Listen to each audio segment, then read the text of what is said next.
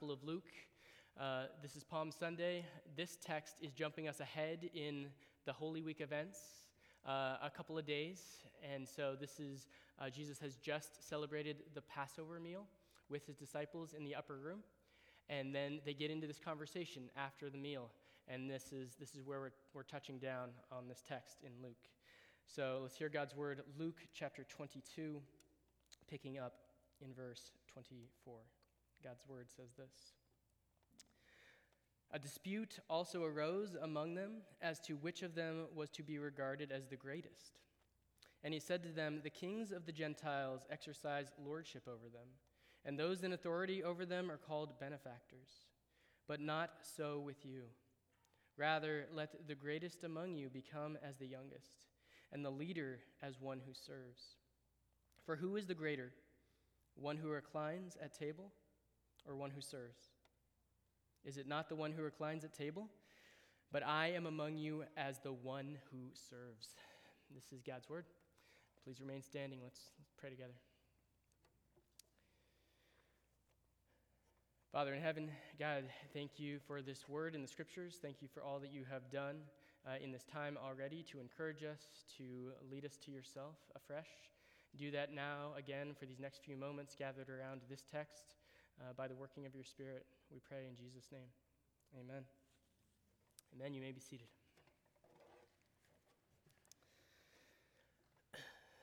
Okay. So, friends, I'll try to be mindful of the clock tonight. But as we look at these verses and look at this text, I guess I have a question. I'm curious. If I were to ask you to imagine a king, I wonder what traits, what characteristics might come into your mind as you think about what a king is. And, you could cheat. You could look at my little screen there and pick some ideas from that. I know it's Legos because I have a thing for Legos, but like kingship, kingdom, what do you think of? What adjectives, what images pop to your mind? Sure, if I gave us enough time, you'd come up with some things. But for me, some of the things that come to mind is someone who is royal in appearance, someone who's regal, perhaps, and kind of stately in their manner, someone who holds themselves with a certain kind of air is a king. Think of a king as one who is strong, both in kind of physical form, potentially, and also in personality. Someone who is in control. Right? Just playing off the image on the screen, you might think of one who's got flags and banners, pomp and circumstance, and is on some level this magnetic or desirable type of character. And all of these things, you might think, okay, like, a king, like this is a guy I want to follow. But of course, there's the caveat because we're fallen human beings, and most of us have read some of the Bible, and we've seen some kings in Scripture, right? And we know that not all those guys, in fact, most of those guys fell off in certain ways. More than that, we're Americans, and so we kind of have this natural, like, we don't want a king. So not only would we associate, regalness and royalty and all of these positive things with kingship, potentially, we could also connect tyranny with someone who is a king, and oppression with someone who is a king in a fallen world, and self-indulgence. All of these things come as well as we think about who and what a king is. But I want us to pause there, okay? If this is king stuff, I want us to pause, hold that image, and contrast that now, compare that with what comes to your mind when you think of what describes one who is a servant. Other end of the spectrum. What comes to mind as we think about servants? I'll just go first. I'll say, when I think about a servant, as opposed to a king, who I think of generally as being one who is wealthy, I think generally of a servant as one who is of little means, someone who is poor, perhaps. As opposed to the regalness and the royalty and the richness of a king, I think of a servant as one who is a little bit ragged, perhaps, maybe actually wearing rags on some level. Instead of the power and the control and the prestige, when I think of kingship with servants, I think of things that are more in line with what we see the prophet Isaiah talking about. As Isaiah talks about this one who he sees, who is described in Isaiah's words as the suffering servant. This one, Isaiah says, Isaiah 53, who has no form or majesty that we should look at him, and no beauty that we should desire him. That's more in line when I think of what a servant is. No, it's not attractive. It's not immediately compelling and drawing us in a magnanimous kind of way. And yet, when we come to Jesus, we have one who takes both of these images and puts them together. In Jesus, we have one who is the servant king. He is the both and, which blows away and blows up all of our categories. He says, I'm going to take this thing and all the good things, like if you can think of the best possible king you can imagine, I'm going to take that, the power, the prestige, all that, and then I'm going to take these characteristics of a servant, join those together in myself, and that's who I am. When it comes to the kingdom of heaven and what Jesus is, what he has come to do, who he says he is, he is the servant that we want to be our king, and he is the king who we want to serve. And so, as we come to this passage and look at these 4 verses, if you're still tracking with me, you see a lot of things in these verses. But one of the things that we're thinking about as we look at verses 24 through 27 that we read in this Luke 22, we see and notice that it's actually, all of this, like I said a few moments ago, is happening on the eve of Jesus' going to the cross. This conversation that is happening with disciples, as it says, right in the beginning, verse 4, a dispute also arose among them. And so there's this infighting that's happening among the disciples.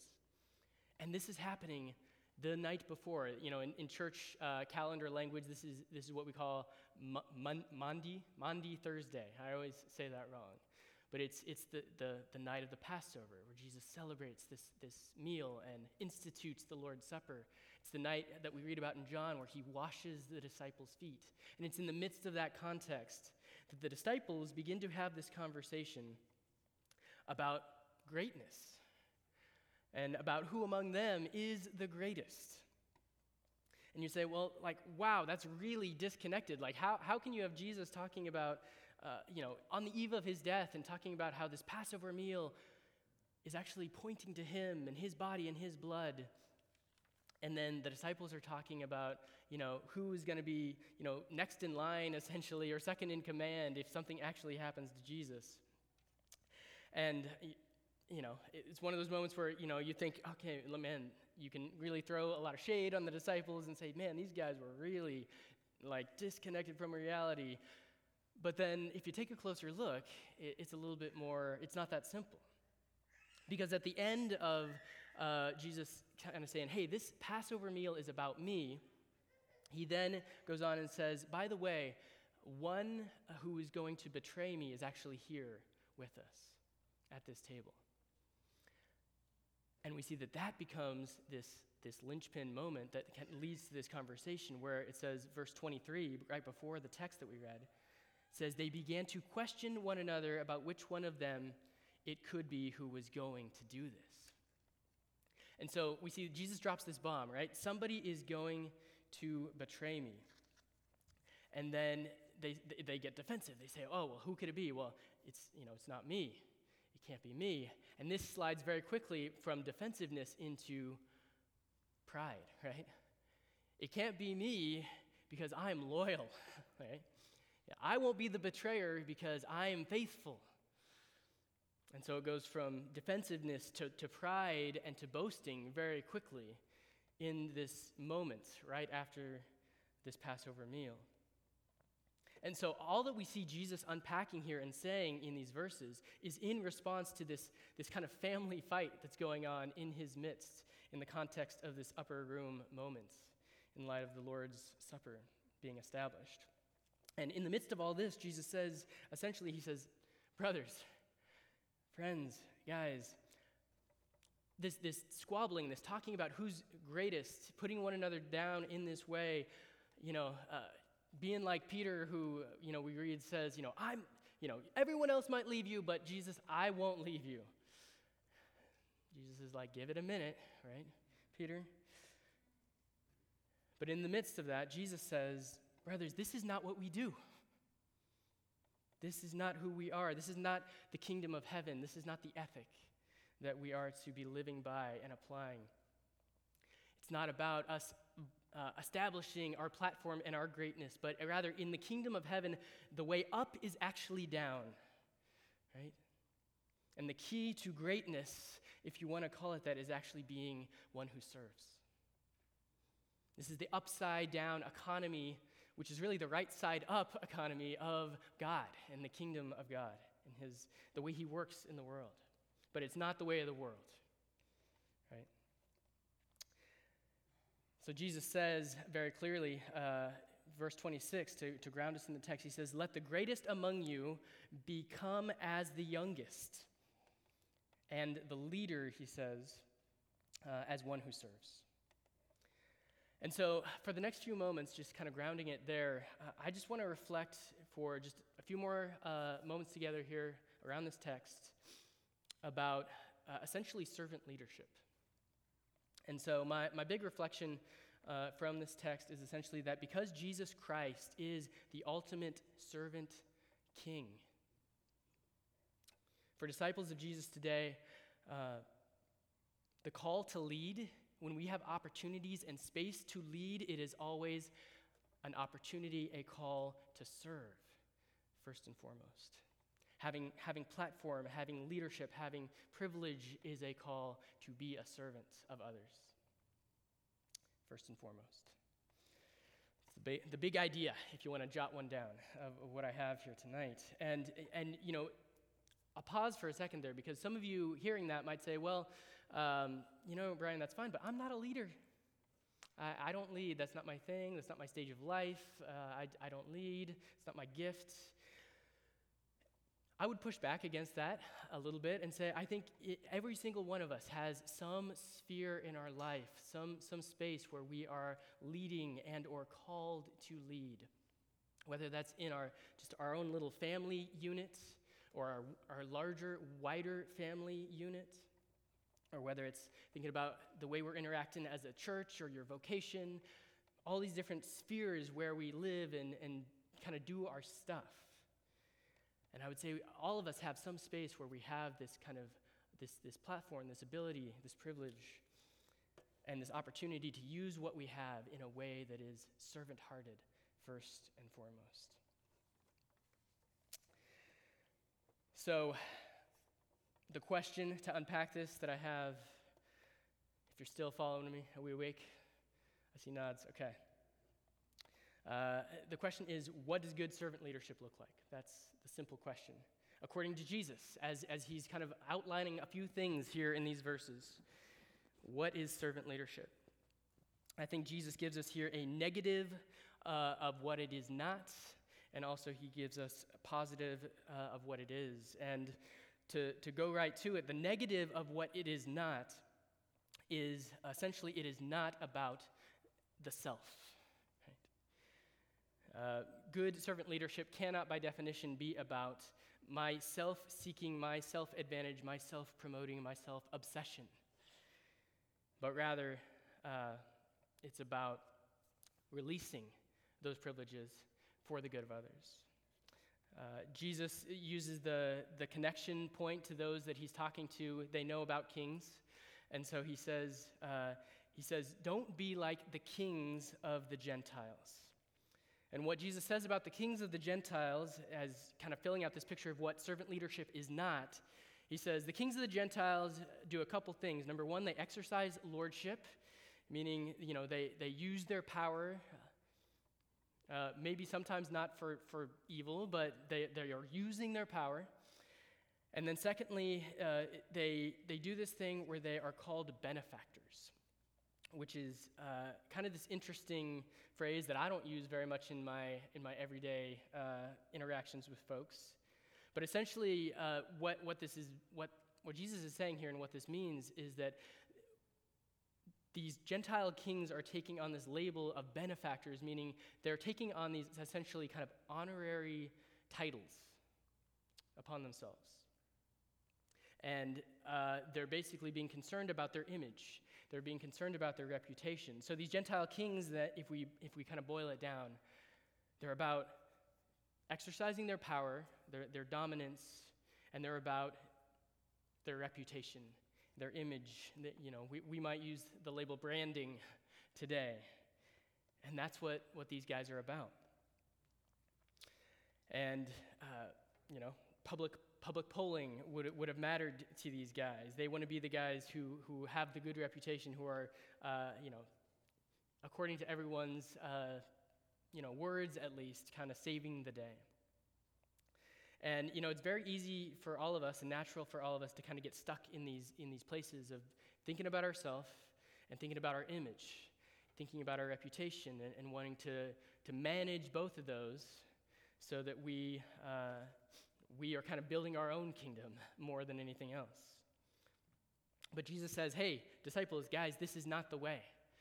For his original 12, and it's still today not the way for us, thinking about these things, power and reputation. It's not the way of the kingdom. And what Jesus does is he pushes back against it, and he says, not so with you. This is not how it's supposed to be among us, but rather this word that we see in verse 26, Jesus says, let the greatest among you become as the youngest, and the leader as the one who serves. And so this is the positive example that Jesus is painting, the positive picture here of what servant leadership actually is proactively. And it is essentially, when we think of the youngest, think of like the little brother or the little sister. Right? And especially in this culture in the first century, the little brother and the little sister, they're really last in line when it comes to inheritance, when it comes to honor, when it comes to prestige, all of these things. And Jesus is saying, if you want to be great, be like the little brother and the little sister who's actually last in line. Kind of become like one who is surrendering the rights and the privileges. And then secondly, he says, not only be like the youngest, but be like the servants. Be like the one who is waiting on others, the one who is behind the scenes, looking to support and build up rather than always seeking to be the one in the spotlight, procuring kind of reputation and glory and wealth and whatever other thing might kind of be to the building up of this kind of sense of self and kingdom. That's the positive picture that Jesus gives. It's about one who is releasing and choosing into a form of weakness intentionally. This is, I think, very much what we see the Apostle Paul talking about in Philippians chapter 2, where he talks about Jesus being one who gave up his rights and took on flesh and became one of us. Jordan mentioned that even in his opening prayer earlier. Philippians 2, it's a rich passage. We say it together here often as a part of an adapted confession of faith. And I think that is the positive picture that Jesus is painting here. To kind of bring us kind of almost to kind of the landing and the closing reflection here, Jesus kind of goes one more place with this. He's kind of painted the negative picture. Okay, it's not like these earthly kings. It is like being one who surrenders like a little child, who's kind of last in line. It is like one who is serving humbly. And then in verse 27, he gives one more picture, and it's perfect because he's talking about their posture at the table. And in this moment, they're all sitting around the table. And Jesus asks the question, and he says, okay, guys, Pop quiz. Who is the greatest? The person who is sitting back, reclining at the table, or the guy, yeah. I mean, it wasn't like that in the first century. But, there's, you see the pictures of the Last Supper. I think I've got one where they're all kind of leaning on one another. But Jesus is asking the question, who is the greatest? The one who's reclining at table or the one who serves? And of course, the worldly response, the wisdom of this age is to say, of course, the greatest is the one who's reclining. The guy who's sitting back and being served. That's the one who is great. But Jesus then drops the gospel hammer and says, but that's not the way it is, because brothers, sisters, I am the one who comes. I come as the one who serves. And Jesus is the ultimate servant king. And in his original coming, his first incarnation, he emphasizes big time. He goes hard on that servant piece. He is humble. He is low. He takes on flesh. He's born in a manger. There's these hints of his kingship, right? The wise men come and bow down before him, right? That's a hint of his kingship. Even Palm Sunday, everyone's bowing down before him with the palm branches. It's like they're hinting. They're like, okay, this is the guy. This is exciting. He is the king. And what does he do? He doesn't come on a raid and a conquest and raise an army.